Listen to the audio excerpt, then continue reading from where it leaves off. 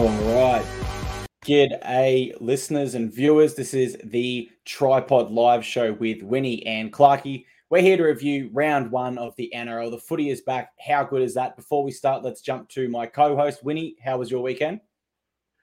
Mate, mixed weekend of results. Like, we didn't have a profitable weekend for best bets, but we did hit a nice multi. We hit take on Toppy, and both our teams won. And I will just say, if you tipped, as I kind of play with our graphics, I appreciate, sorry, that doesn't seem to be the right size there, but we'll get there. If you tipped 8 out of 8, let us know in the comments. You are either a rugby league genius, or at the very least, you're a proud Queenslander, because all 5 Queensland teams won this weekend, if you count the Melbourne Storm, mate. So I know that's why you're grinning from ear to ear. I am grinning from ear to ear, and if you're a Blues fan, then it's probably going to be as frustrating as my green screen, just slightly not making the picture there. But what to expect for this one, guys, we are going to go through, review each game, give our thoughts on it, have a look at some of our bets, see how we want, review our mixed matchup, our better same game multi, and of course, the component that we love most about this show is it is live, it is straight after the footy. We want to hear what you guys have to say as we go along, so please be involved in the comments. But with that being said, should we jump right away, Winnie? Let's jump into Thursday night. We had the Eels. I'll tell you what, mate, I'll interrupt you. We'll always recap our best bets first of all at the top of the show, I think, for kind of like to be accountable for that. And then we'll go game by game. So although I don't really necessarily want to do that, because I'll bring up the 3 best bets, and the opening best bet of the round was the Knights +6 against the Warriors, but they lost by 8 with a late try. So that was the losing best bet. The following game, we had the Broncos with the first half handicap, needed to be within 6 points. Well, they led by 6 points. So you didn't really sweat too much that one. And we had another win on our same game multi provided by Better, but we'll talk about that a little bit later. So that got us back to 1-1. And then North Queensland Cowboys -7.5. Looked the goods at 18-0 up inside the first half, but then 18 unanswered by the Raiders. Ended up being a really tight game. Again, we'll talk about these in detail. So only 1 and 2 on the best bets. We didn't win the mixed matchup this week. So if you're new to kind of following my mixed matchups, you only followed in the World Cup, that's the first one you've ever seen us lose. So apologies for that. Again, just didn't nail these picks, although I would take them all again. But we'll talk about that as we get to the games. Clarkey has take on Toppy every week, picks 1 try scorer. He hit AJ Brimson in the game that we just watched as his Titans saluted. And the same game, it was $7 odds that did get up. So as I say, mixed results. We can't bury the lead, which is the Dolphins getting the win earlier this afternoon. But we'll go through all the games. As Clarkey said, we'll rewind to Thursday to kick it off. Absolutely. I mean, I've got to apologize there. What more can Jacob do for me? I've got the agenda right in front of me that says to review bets, but I was just so eager to talk some footy that I jumped straight past it. So my apologies there. As you go, guys, let us know some of your best bets that you hit in the comment section. It'd be cool to see some of those pop up. But with the important stuff out the way, let's get on to Thursday night footy. The Eels took on the Melbourne Storm. The Melbourne Storm extend their first round winning streak that started in 2002. Over 2 decades, and they defeat the Eels 16-12. Got a few notes here that I took from the game. The first one was around the Storm forward pack. They looked noticeably flat, and their discipline wasn't quite where it's been for the Eels in previous years. And whilst they did look flat, I thought the only real perk they had there was Christian Welch's offloads. He finished with 5.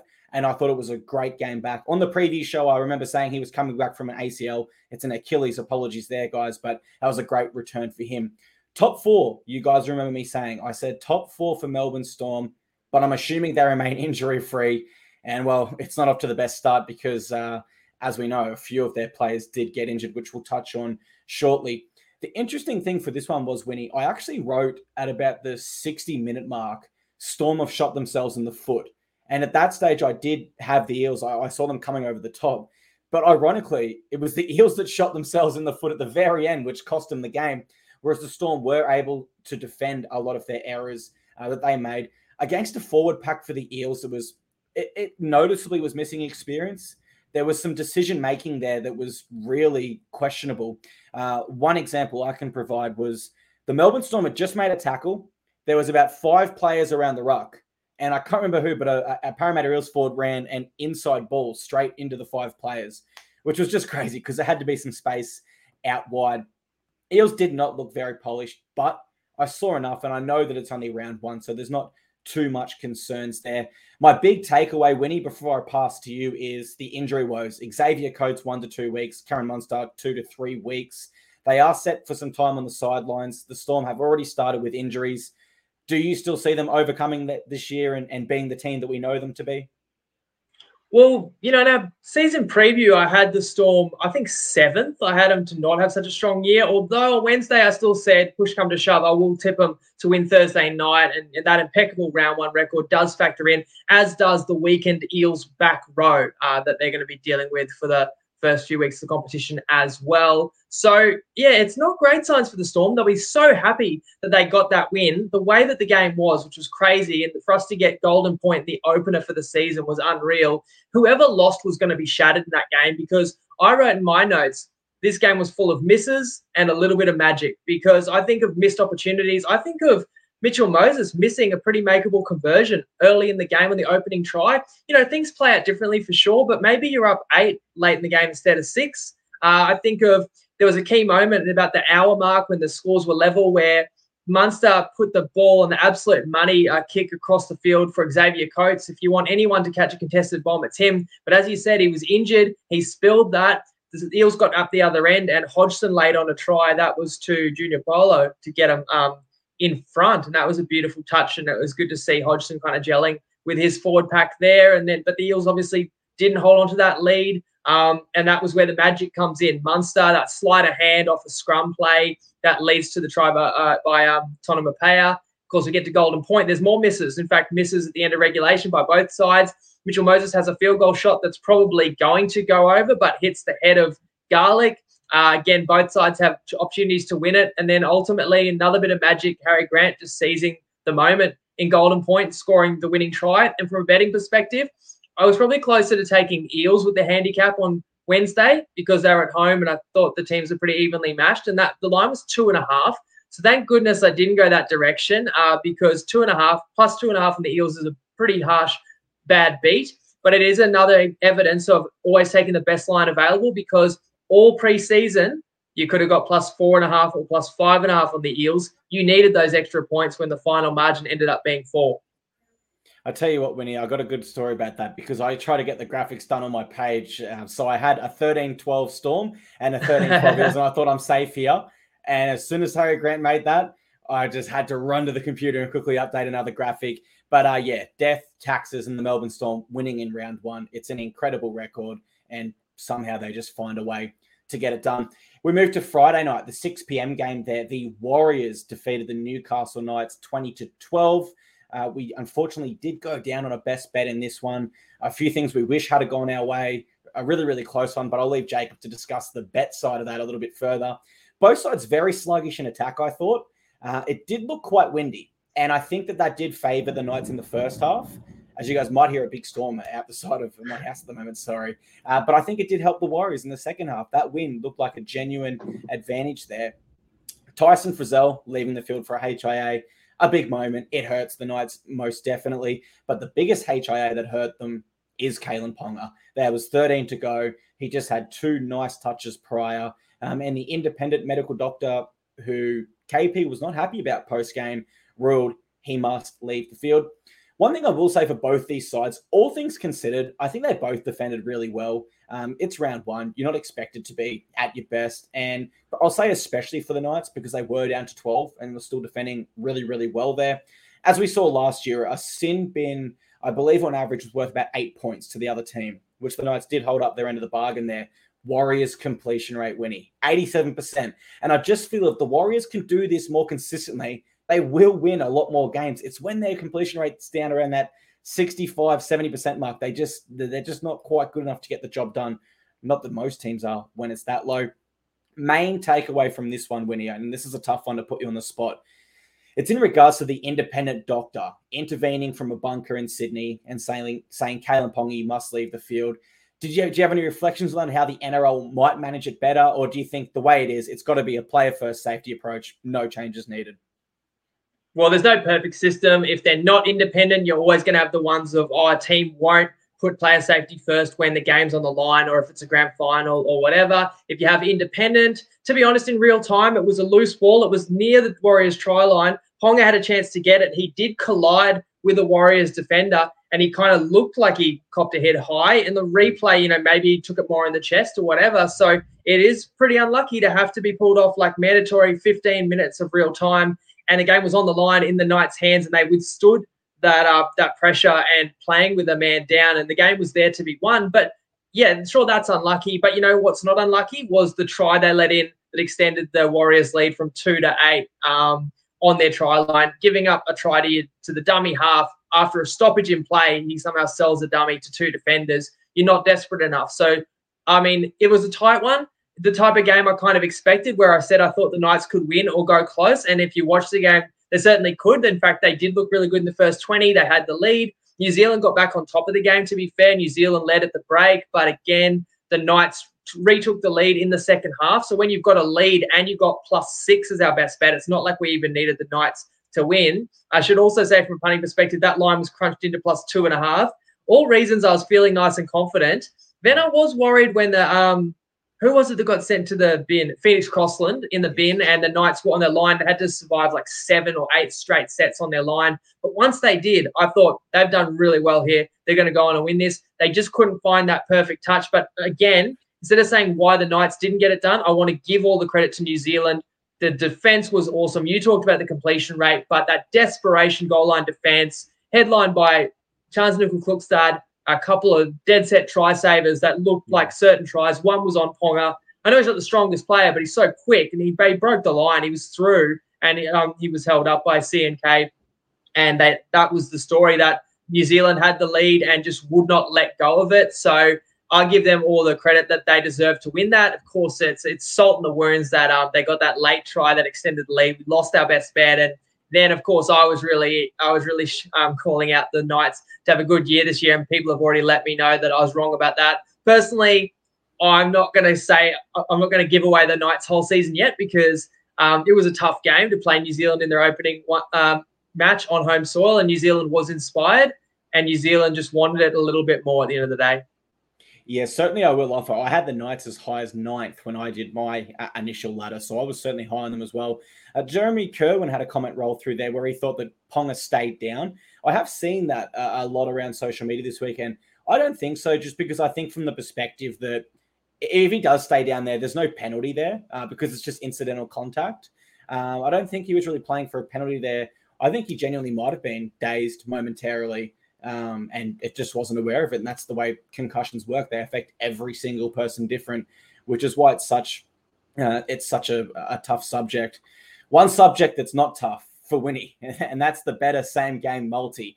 So we'll start with the Friday night. The Penrith Panthers lose at home to the Brisbane Broncos, 13-12. I don't know where to start with this one, because it was the third game of 2023 and it threw a massive shock result.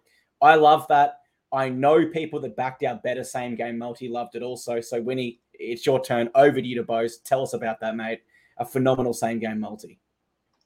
Thanks, mate. Yeah, put a bit of work into this to get it organised. We gave you the heads up on Wednesday that it would come out on Friday afternoon, which it did, and then we posted it on all our social channels as well. And again, we've got a Tripod Discord channel where you can even opt in for notifications. I'm new to Discord, but a lot of people tell me they really enjoy it, so we just made it another way to find our content. And as I scoot over here, let's relive that same gamer that we kicked the season off with.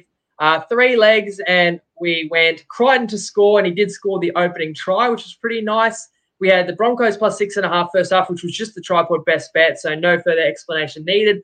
And then I went neither team to 30, again, leveraging on the fact that we spoke about on Wednesday and in the season preview that the Panthers just are not in top gear yet.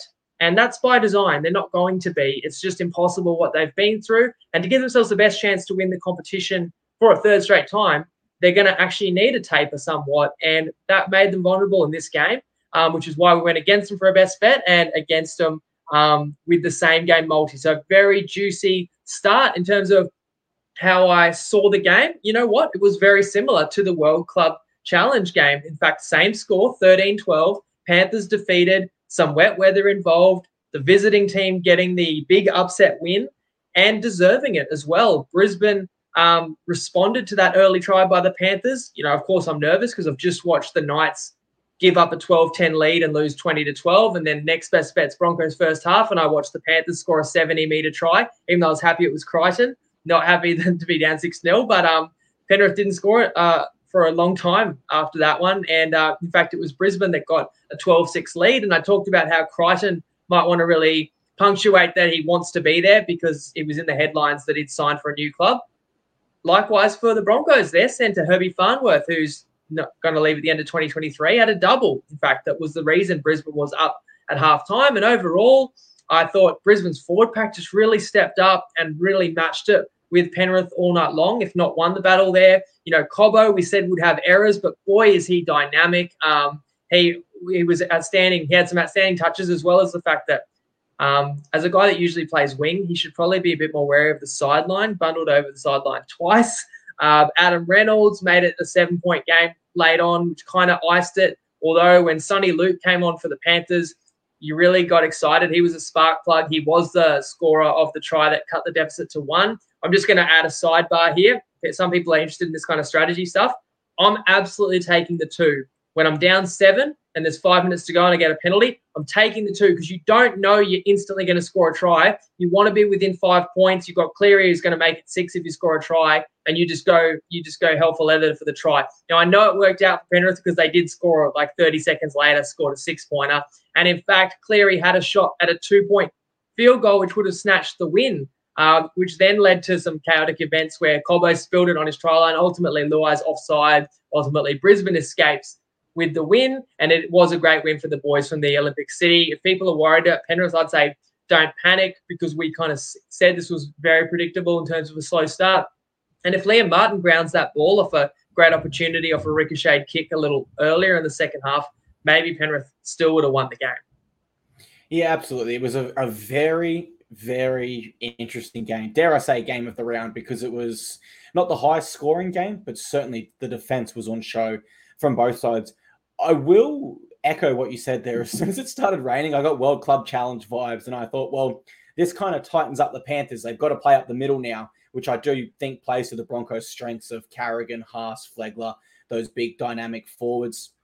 One takeaway I've got from this that I just cannot believe was the amount of 6 agains that the Panthers gave on 4th and 5th tackle. The discipline was just not there. It happened on multiple occasions, and it just put them under pressure where their defense was good enough to hold it out, but certainly it zapped their energy and didn't give them the same attacking flair coupled with the rainy weather. I'm stating the obvious here, but the Panthers so far do not look like the same side we've known in recent years. Stephen Crichton, I know he did score our first try, and that was obviously awesome for our better multi, but I did think he had some pretty bad decision-making and some bad touches in that game. And I think if I'm the Bulldogs, not just yet, but if that was to continue, certainly there'd be a discussion around, have we made the wrong decision here moving into fullback? Sonny Luke, I can't add anything else to what you said other than he was awesome. And I think they should bring him into the games earlier because he's quite a similar hooker to Apisai Coruscant. A resilient Broncos side, resilience that we've not seen in many years because the Panthers averaged 27 points last year. Even if you give them all of their opportunities that they didn't ice, they still wouldn't have hit 27. And I think that the Broncos, I cannot give them enough credit for their incredible, incredible defense. But I am seeing the Cobbo performance a little bit different to you. I had a note here to pass to you from my takeaway that I don't think he should be the fullback. I don't think he has the IQ, passing game, or the fitness, as exampled by that almost disastrous final touch. And so I had a note here saying, if Walsh is unavailable next week, do you think Herbie Farnworth should be given a chance at fullback? But it sounds like you might disagree with that.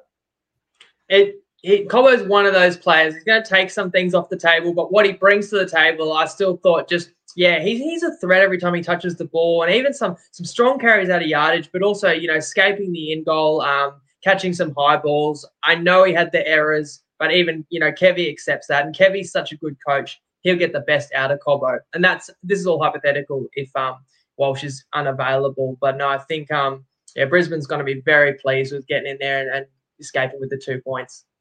Absolutely. And at minimum, the Broncos have 3 options at fullback, Cobbo, Farnworth, and they have Reece Walsh there. Just quickly before we move on, guys, if you do want to get involved responsibly on our Better Same Game multis, the link is in our caption description here. And of course, once you do sign up and support our show, make sure you send the Tripod or Winnie a message there if you do indeed choose to sign up. Saturday, the Manly Sea Eagles were awesome, defeating the Bulldogs 31-6. I think this game was probably a wake-up call for the Bulldogs and their fans, Winnie. I don't like to get on the wrong side of a fan base, but a lot of Bulldogs fans were telling me through this all season, mate, we're top 4, we're top 8 at minimum. But from what I saw in that game, at least, and it's only one sample size. It's not like I've got a huge sample size. I think they're still missing half a spine. I don't think Kyle Flanagan is their long-term solution at fullback, and I certainly don't think Hayes Perham is their long-term solution at fullback there. So half a spine still missing there. One bonus for them. This is not related to the NRL game, so I'll be quick. Carl Olapau, the young gun they signed, he was awesome in New South Wales Cup. 2 try involvements, 8 tackle breaks. He outplayed Josh Reynolds. So maybe we could see him into the NRL sooner than we think. 65% completion rate for the Doggies. That sums it up. They had to make an extra 70 tackles as a result of that 65% completion rate. Anytime you're making an extra 70 tackles and completing at 65%, you just don't have the energy to complete. For Kyle Flanagan, though, I will say the sin bin was rubbish, in my opinion. I'm never usually too strong in my opinion. I like to look at both sides of the coin, but I thought that was absolutely rubbish. The contact there was not worthy of a sin bin. Sure, I can wear a penalty. Fair enough. But I cannot wear that was a sin bin offense. It was barely contact in that. But my big takeaway was Tom Trbojevic, because there was an occasion there, Winnie, with 25 to go. He had open space and he chose not to open up. He intentionally made a decision to take it cautious there. And I thought, okay, no, maybe he just didn't think he had as much space as it looked like. Then a few moments later, he makes another break, and immediately he's looking left, looking right. He's not looking to run like Turbo was when he was at his best a few years ago. He was looking to pass immediately. So I do think in the back of his mind there, he might be thinking a little bit about that hamstring, which is to be expected, I suppose, first game back. But my main takeaway from this game was the importance of DCE to this side. 4 try involvements, the first hat trick of his career. Dare I say the best game of his career since 2011. And Reed Mahoney, he is going to be an amazing signing this year. He competed on everything, whereas other signings like Kikau weren't quite in the game. Reed Mahoney went looking for the game. And whilst he did play very well, the other leaders in the Bulldogs side weren't quite there. And so the question I'm going to pose to you from my takeaway from this game is, do you think the Doggies might have a little bit of a leadership issue where they don't have that veteran or that standout player to really lead them? When times gets tough, the completion rate's not where it needs to be and you're defending a lot. Do the Doggies have a leadership issue, do you think, Winnie? I think you nailed it there when you talked about the spine. And these days, I feel like in the modern game, you include lock in your spine. So you could actually say they're 60% short of a complete spine to contend, which we spoke about pre-season, which is why neither of us had them in the top 8. But let's not condemn the Dogs either after one game.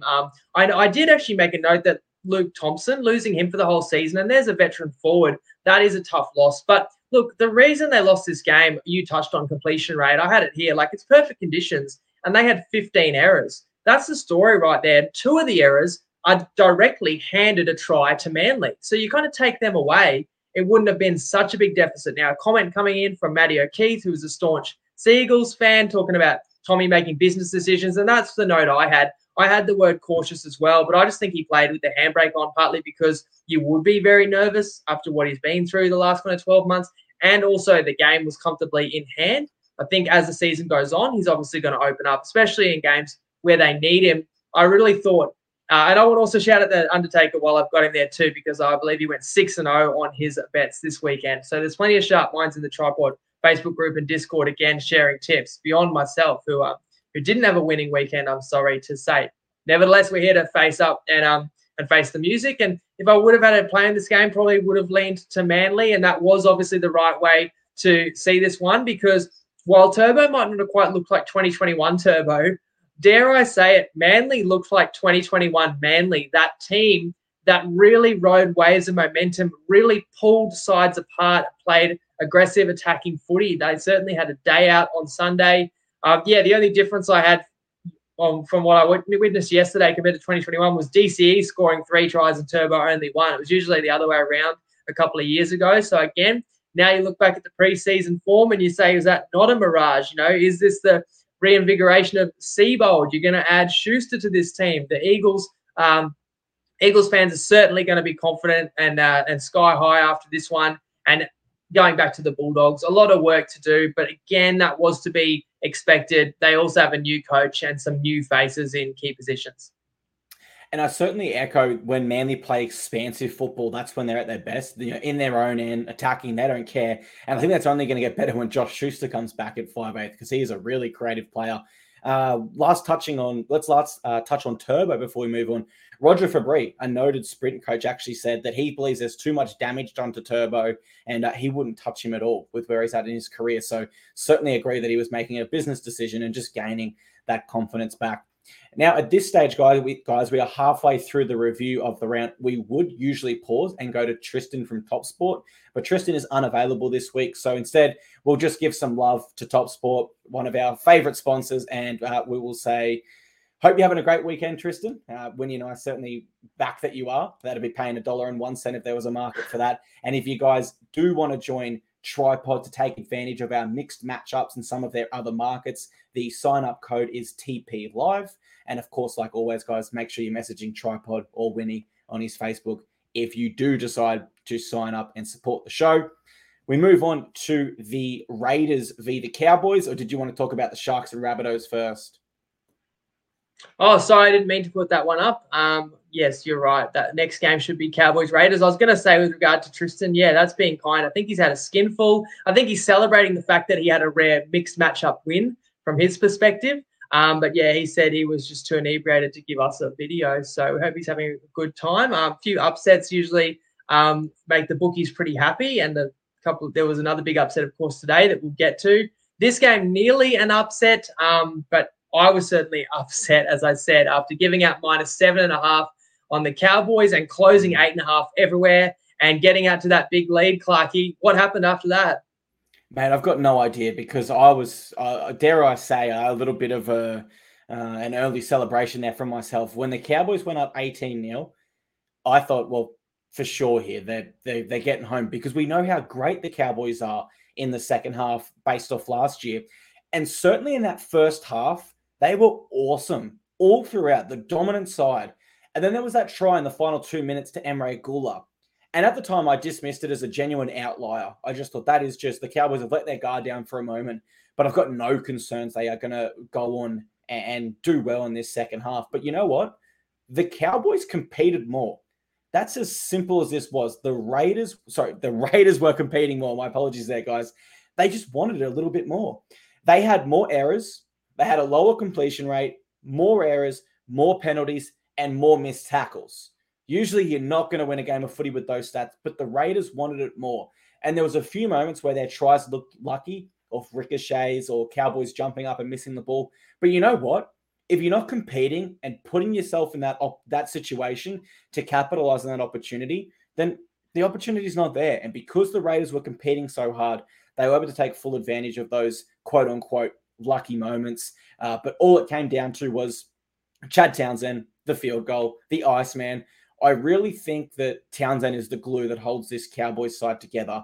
I don't expect throughout this year he will get as big a raps as a Scott Drinkwater or a Valentine Holmes or someone of their caliber. But make no mistake, without Chad Townsend, the ship sinks at the Cowboys. He is so important to what they're doing, in my opinion. My big takeaway from this one, Winnie, is the Cowboys' round one woes. Their last win in round one was in 2019 against the Dragons. So they were able to snap it this year, but only just. And I do wonder if we factor that into some of our predictions when round one rolls around next year. But with that said, how did you see this one? Well, what's the old adage? A game of two halves. I'd say it was a clear case of this in this game. And as I say, we're on -7.5. It's all going the Cowboys' way. It's 18-0 up to 35 minutes. The Raiders had barely crossed halfway and hadn't had a play the ball inside the Cowboys' 30-meter line. The Cowboys did make one error on their line just before halftime, gave the Raiders one opportunity, and the Raiders took it, as you say, pretty simple try, crash over, and pulled the score back to 18-6, which that hurt me because we had our mixed matchup. We needed the Raiders under 12 points, and I was kind of worried that the Cowboys were obviously feeling too comfortable in front and not defending desperately enough. But I thought, hey, you can see that try just for halftime. That might snap them back into gear because now they're going to know that they need to keep their minds on the job. It wasn't the case. As you said, the team whose calling card all of last year and what they built their success on was what? Giving everything, fighting the opponent for 80 minutes. You just keep coming. They did the opposite. They were second best in the second half. The Raiders scored a couple of more tries. One of them, a bit of luck, but the Cowboys kept on going for short restarts, and that did burn them. They went for it one too many times, and Whiten actually strides in and leveled the score up at 18-all. And then the Cowboys could have easily lost this game, and ultimately they'll be happy because they snuck out of there. And I feel like a good team, when they don't play well and they still win, the coaches kind of like that because they can treat it like a loss, but they can still bank the 2 points. So I feel like North Queensland's ultimately will be happy, but I'm not because we copped the L on the best bet there.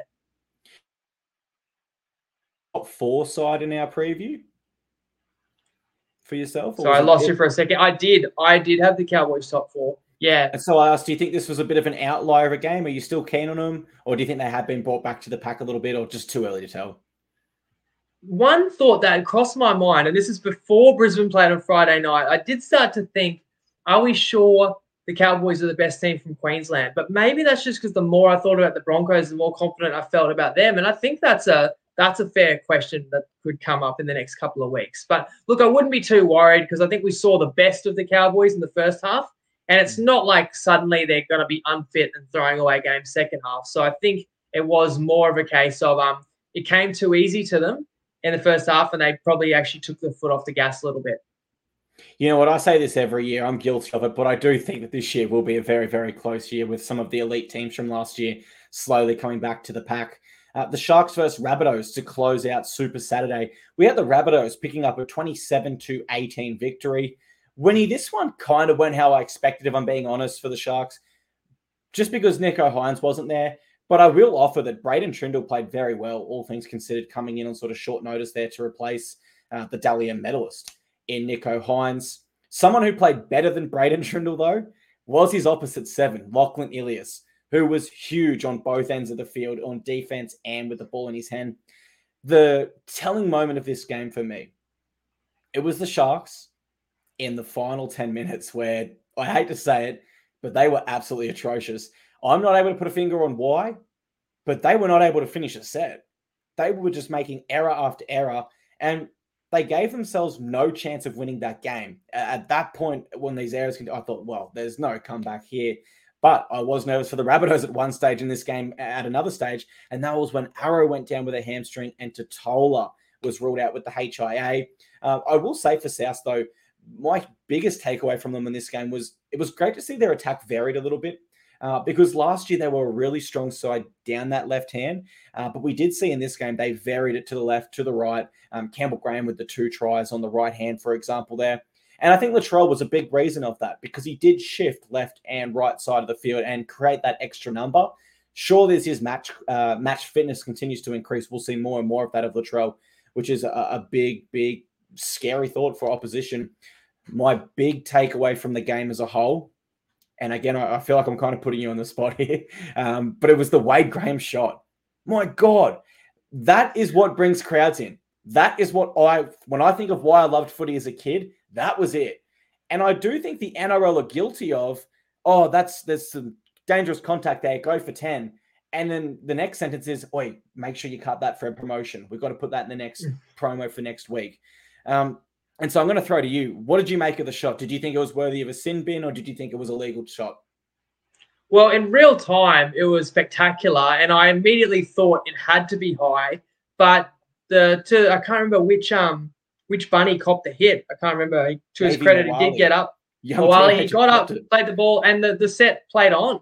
And in fact, the Rabbitohs actually scored at the end of that set. Then they reviewed the hit and said like that Wade Graham had jumped in the air and made contact with the head. It wasn't that, but it wasn't truly head hunting. It was kind of more probably upper chest, but a bit of shoulder to the face. And because he hit him so hard, I actually think that led to Graham propelling his body, and he was trying to change the game. It is exactly what you said. Like, we love to see those hits, but they're going to be a relic of the past, unfortunately, and you understand it from a player safety perspective. So I can kind of cop it. It didn't decide the game. It was an entertaining game, as you say, and I think kind of class prevailed in the key positions for the Rabbitohs. They executed when it counted. Some nice backline plays. I think Campbell Graham had a double, and it's the threat that Latrell poses. Sometimes it's not always him making the highlight reel plays, but the defense is all looking at him, and he's actually got silky skills as well, and that helped lay on a couple of tries.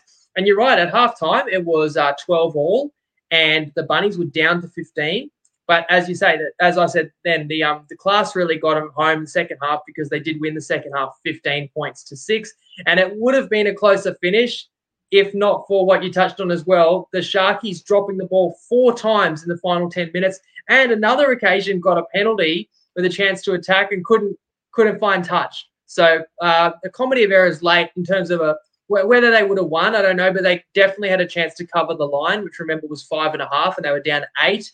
And that would have been a tough watch if you had a Sharkies ticket with the handicap, because they threw it away in front of their home fans. They'll be hoping, well, I don't know if you've got any mail on Nicho Hynes. Originally, it was like he's out for this game, but then people are saying it could be more serious. That's the big question for Sharks fans right now. Definitely, I think they lost their composure late. I 100% agree there. As for Nicho Hynes, James Hooper of Fox Sports is reporting it is a calf strain, and therefore he will not return next week. However, Craig Fitzgibbon in the post-game press conference did say he was a chance. So it's kind of, do you believe the coach or do you believe the journalist who has the mail? I will say Campbell Graham was awesome. Going to make a bold call now. Suaalii and Campbell Graham are ahead of the Fox for Origin. I know it's bold. Freddie loves a tall winger. Now, it's time for us both to fess up here, because we both got this one wrong horribly, because the Dolphins were awesome. 28-18 over the Roosters. I will offer, I did say the plus 18.5 for the Dolphins was attractive. I think it was about $1.90. And I mean, if you had that bet, you would have felt safe for most of the 80 minutes. But I won't take the credit because I didn't offer it as a formal bet. Dolphins resolve in defense. And I'm not talking technically, I'm not talking for sustained periods on their goal line. I'm talking genuine, like old school Bulldogs, dogs of war mentality, where they were just coming off the line and whacking blokes. In particular, Kaufusi. He was awesome today in that regard. I thought that really set the tone for them. And I do believe, like we sort of said in our prediction show, they're going to feed off that crowd and feed off the occasion. Certainly they did that in defense. My question, I hate to say this, Dolphins fans, but is that sustainable for the next 26 weeks? I probably don't think so. That was a lot of effort on defense and an occasion that really rose the tension in that arena. But I don't know if it's sustainable for 26 weeks. But what I do know is that's a team that can follow a game plan, because I got no doubt Wayne Bennett said, go out there and bash them, set the tone. This is your only chance to play for the first time for this club. Definitely lived up to that. Jeremy Marshall-King, another player winning. I have to give him a huge rap. All preseason, I said he's a value signing. I really like what I saw at the Bulldogs. I believe in this guy, and I do think he can go to another level under Wayne Bennett. We've definitely seen that today. The halves for the Dolphins. Now, I took a note in the first 40, and I said they're not clicking. This doesn't look like it's working. Where does this play into Milford's situation? But I think they corrected that in the second 40, and so I'm not going to touch on that too much there. Roosters. I mean, there's a lot of negatives you can pick in this game for the Roosters, but one that I can't go past. They were 2 out of 6 for completions 20 minutes into the second half. So in 20 minutes, they finished 2 sets of 6. And they've always had low completion rates, but today was just shocking at 63%.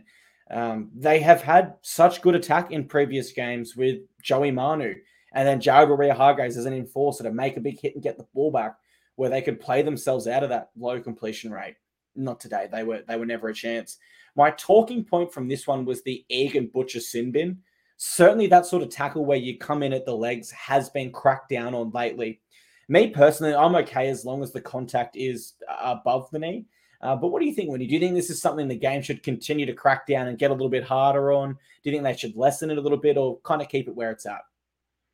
Yeah, it looked kind of bad, but then if you kind of look at it from his perspective, like, what is he meant to do? Like, if the guy's walking in the tackle and he's chasing after him and he's obviously got to go low to bring him down, I guess you've got to be more conscious of really trying to grab their foot and yank their foot rather than just dive at the knee. Like, I understand it. I think it's player safety paramount. It reminds me of your comment earlier. I totally agreed, actually, that Flano, the sin bin was really soft and unnecessary in the Bulldogs game. So another thing that went against them. And sin bin hurt the Roosters in this one because they were losing the game by 16 at the time. And you cop a sin bin as well. It was basically game over, although I believe they did score while down a man. So it wasn't decisive. They still had a bit of an opportunity to come back. But how about I just start by saying, my boys, the Redcliffe Kings, everyone knows I've been a fan of this club since day one, and we have all witnessed history today, how good. And I think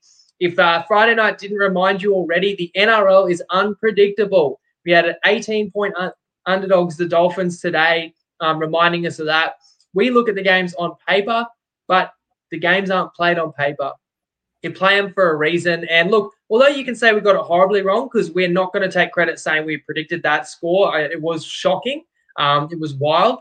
You definitely said you'd take the plus 18.5, and I was really close as well. I definitely talked about the case for the Dolphins plus the points and probably just staying off it because I didn't know enough about the club. That's one of a couple of games where I stayed away and would have had a winning bet. So, again, I think you're right. Like, a lot of shows throw out a lot of predictions. We shouldn't be taking credit for anything that we didn't tip because we do have the ability to share bets. If we don't bet it, we obviously didn't feel strongly enough, so we don't take the credit. So we will sit back and just applaud the Dolphins, who were down 12-6 in this game as well before scoring 22 unanswered points. Part of that was the errors for the Roosters after half-time. But, yeah, you got to give credit to a lot of players. 1-17, they were so focused, fired up. They played through the Roosters all day. A couple of errors early. I thought the halves, Katoa looking young. I thought even Gilbert had soapy hands. But what stood out to me was just their attention to detail, their determination, and their physicality and the brutality of Felice Kaufusi, who you already touched on, and he took home the inaugural Arthur Beetson medal, well-deserved, and what a way to honour Artie in this game today. And then Marshall King really asking questions and making inroads in the Roosters' defence behind the forward pack that was going through the Roosters' middles. You look at, obviously, the Bromwich brothers, you got what you expected, but the GOAT, Mark Nichols and Connolly Lemuelu, both off the bench, both over 100 metres, both having a try as well.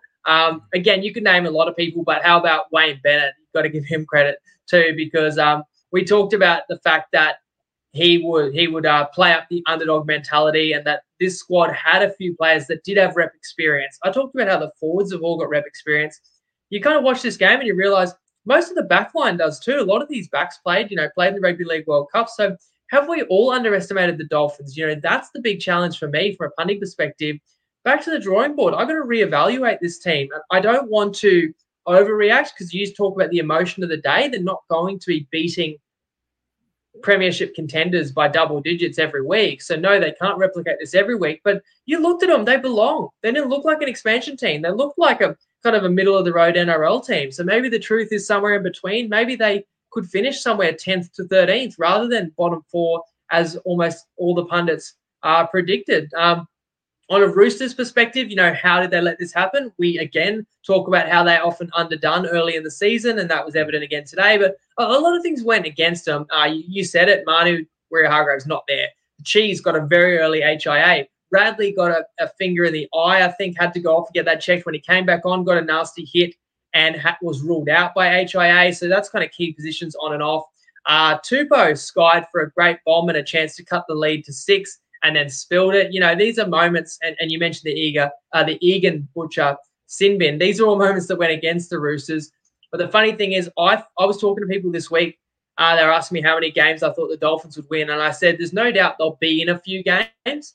But whether those young halves can actually find a way to win it, I've got to say in this game, it wasn't really a close game where the halves had to decide it.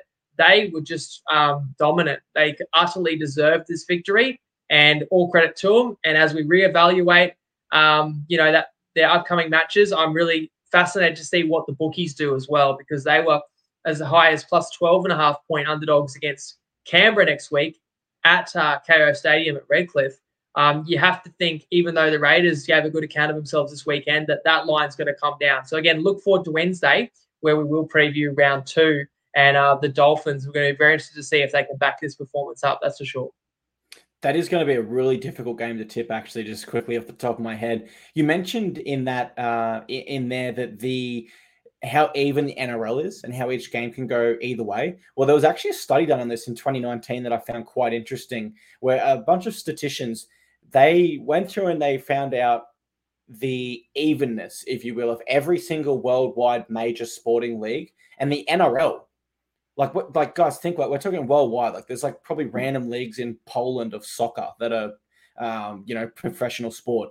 We're talking every single professional league. The NRL was the most even. So, you can argue the salary cap is doing its job in that regard. And yeah, the Roosters, they are slow starters. We knew it, but we took them anyway. And unfortunately, this one we got our tip wrong and we have to pay the price. Final if anything, maybe the Roosters should be allowed a bit more salary cap so they can, catch up with the rest of the competition, because they couldn't even beat the expansion team today. So they might need to sign some new players. They might need to get Spencer Leniu early release, maybe, as well as Dom Young. I do agree. They should be allowed to, sign a few more players. I was thinking, Conor McGregor on a minimum contract with third parties that equal $10 million outside of the cap from Uncle Nick. That sounds absolutely fair to me. John Jones as well. Oh, Johnny Jones, what a performance today. One team that also had a performance today, dare I say the greatest performance today, the mighty Gold Coast Titans. We defeat the West Tigers 22-10. And one thing I'll say about this game is our defense really impressed me, because the Tigers had us under the pump a lot of this game. Tigers' completion rate was relatively low to where they'd like it, but I thought they were playing expansive footy that suited their style for a lot of it, and they were playing that in their own end even, throwing the footy around or floating. I was impressed with the Tigers today, even though they did lose by the 12 points there. The Foran combination with Dave Fifita caught my eye. Dave Fifita previously on the right-hand side last year. He moved to the left to play with Kieran Foran, although Kieran Foran did leave the field with 24 minutes to go with a knee injury. So Titans fans collectively hold our breaths until we hear the results from that. The Tigers' second half tries. Now, they did come 20 minutes apart, but during that whole 20 minutes, I felt they had the Titans, their foot on the throat, ready to score at any moment. And to the Titans' credit, we held on, and we somehow just kept turning up and defending that line. Our discipline wasn't where it needed to be today. And I've no doubt if the Titans don't correct that, then they will struggle in future games. There was 8-3 penalty count, and a lot of those were just really silly. They just didn't need to happen. The talking points I've got from this one, Winnie, I hate to put you on the spot with such a serious question, but the Titans are obviously a premiership dark horse, and I wanted to get your thoughts on that, please.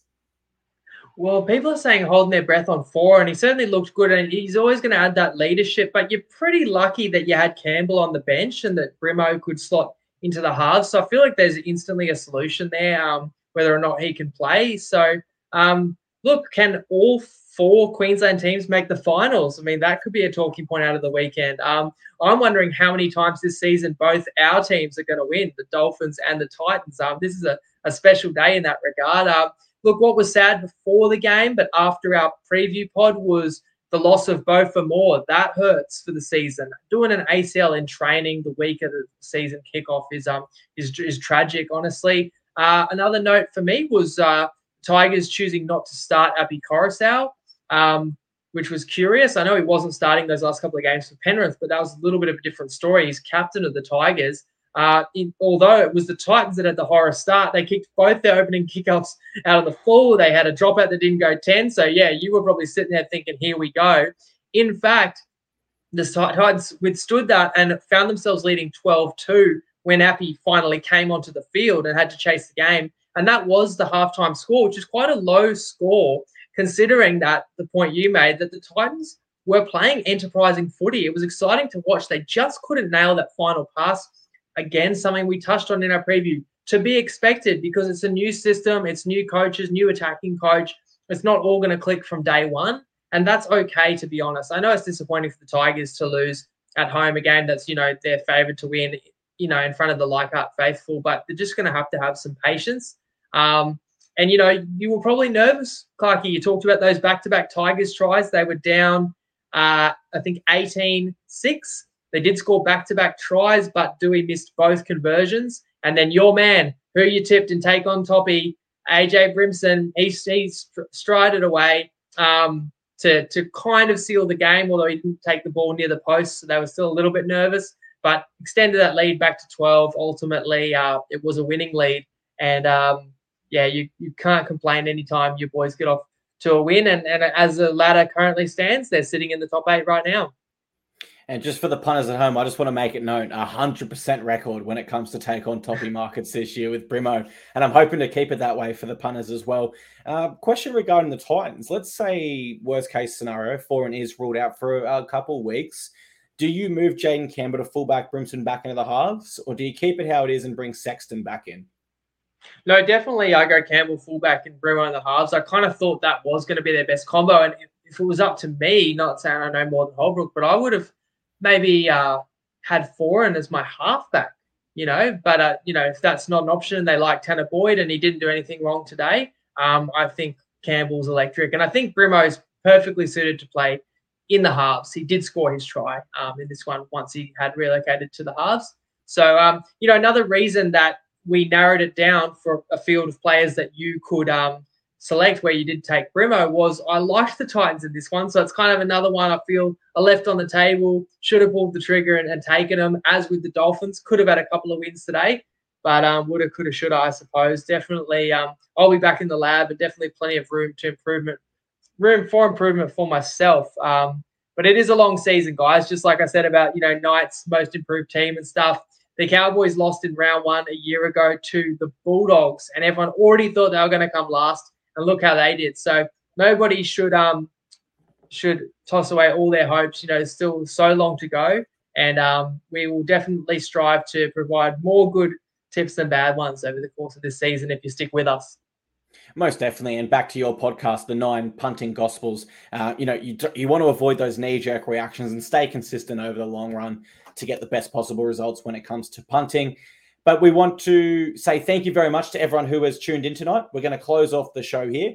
We will be back on Wednesday at 7:30 p.m. Australian Eastern Daylight Time with our round 2 preview. That'll include all the best bets, and Winnie and I are running through every game and how we're seeing it. If you want to keep up the punting discussion, you can on the Tripod group on Facebook.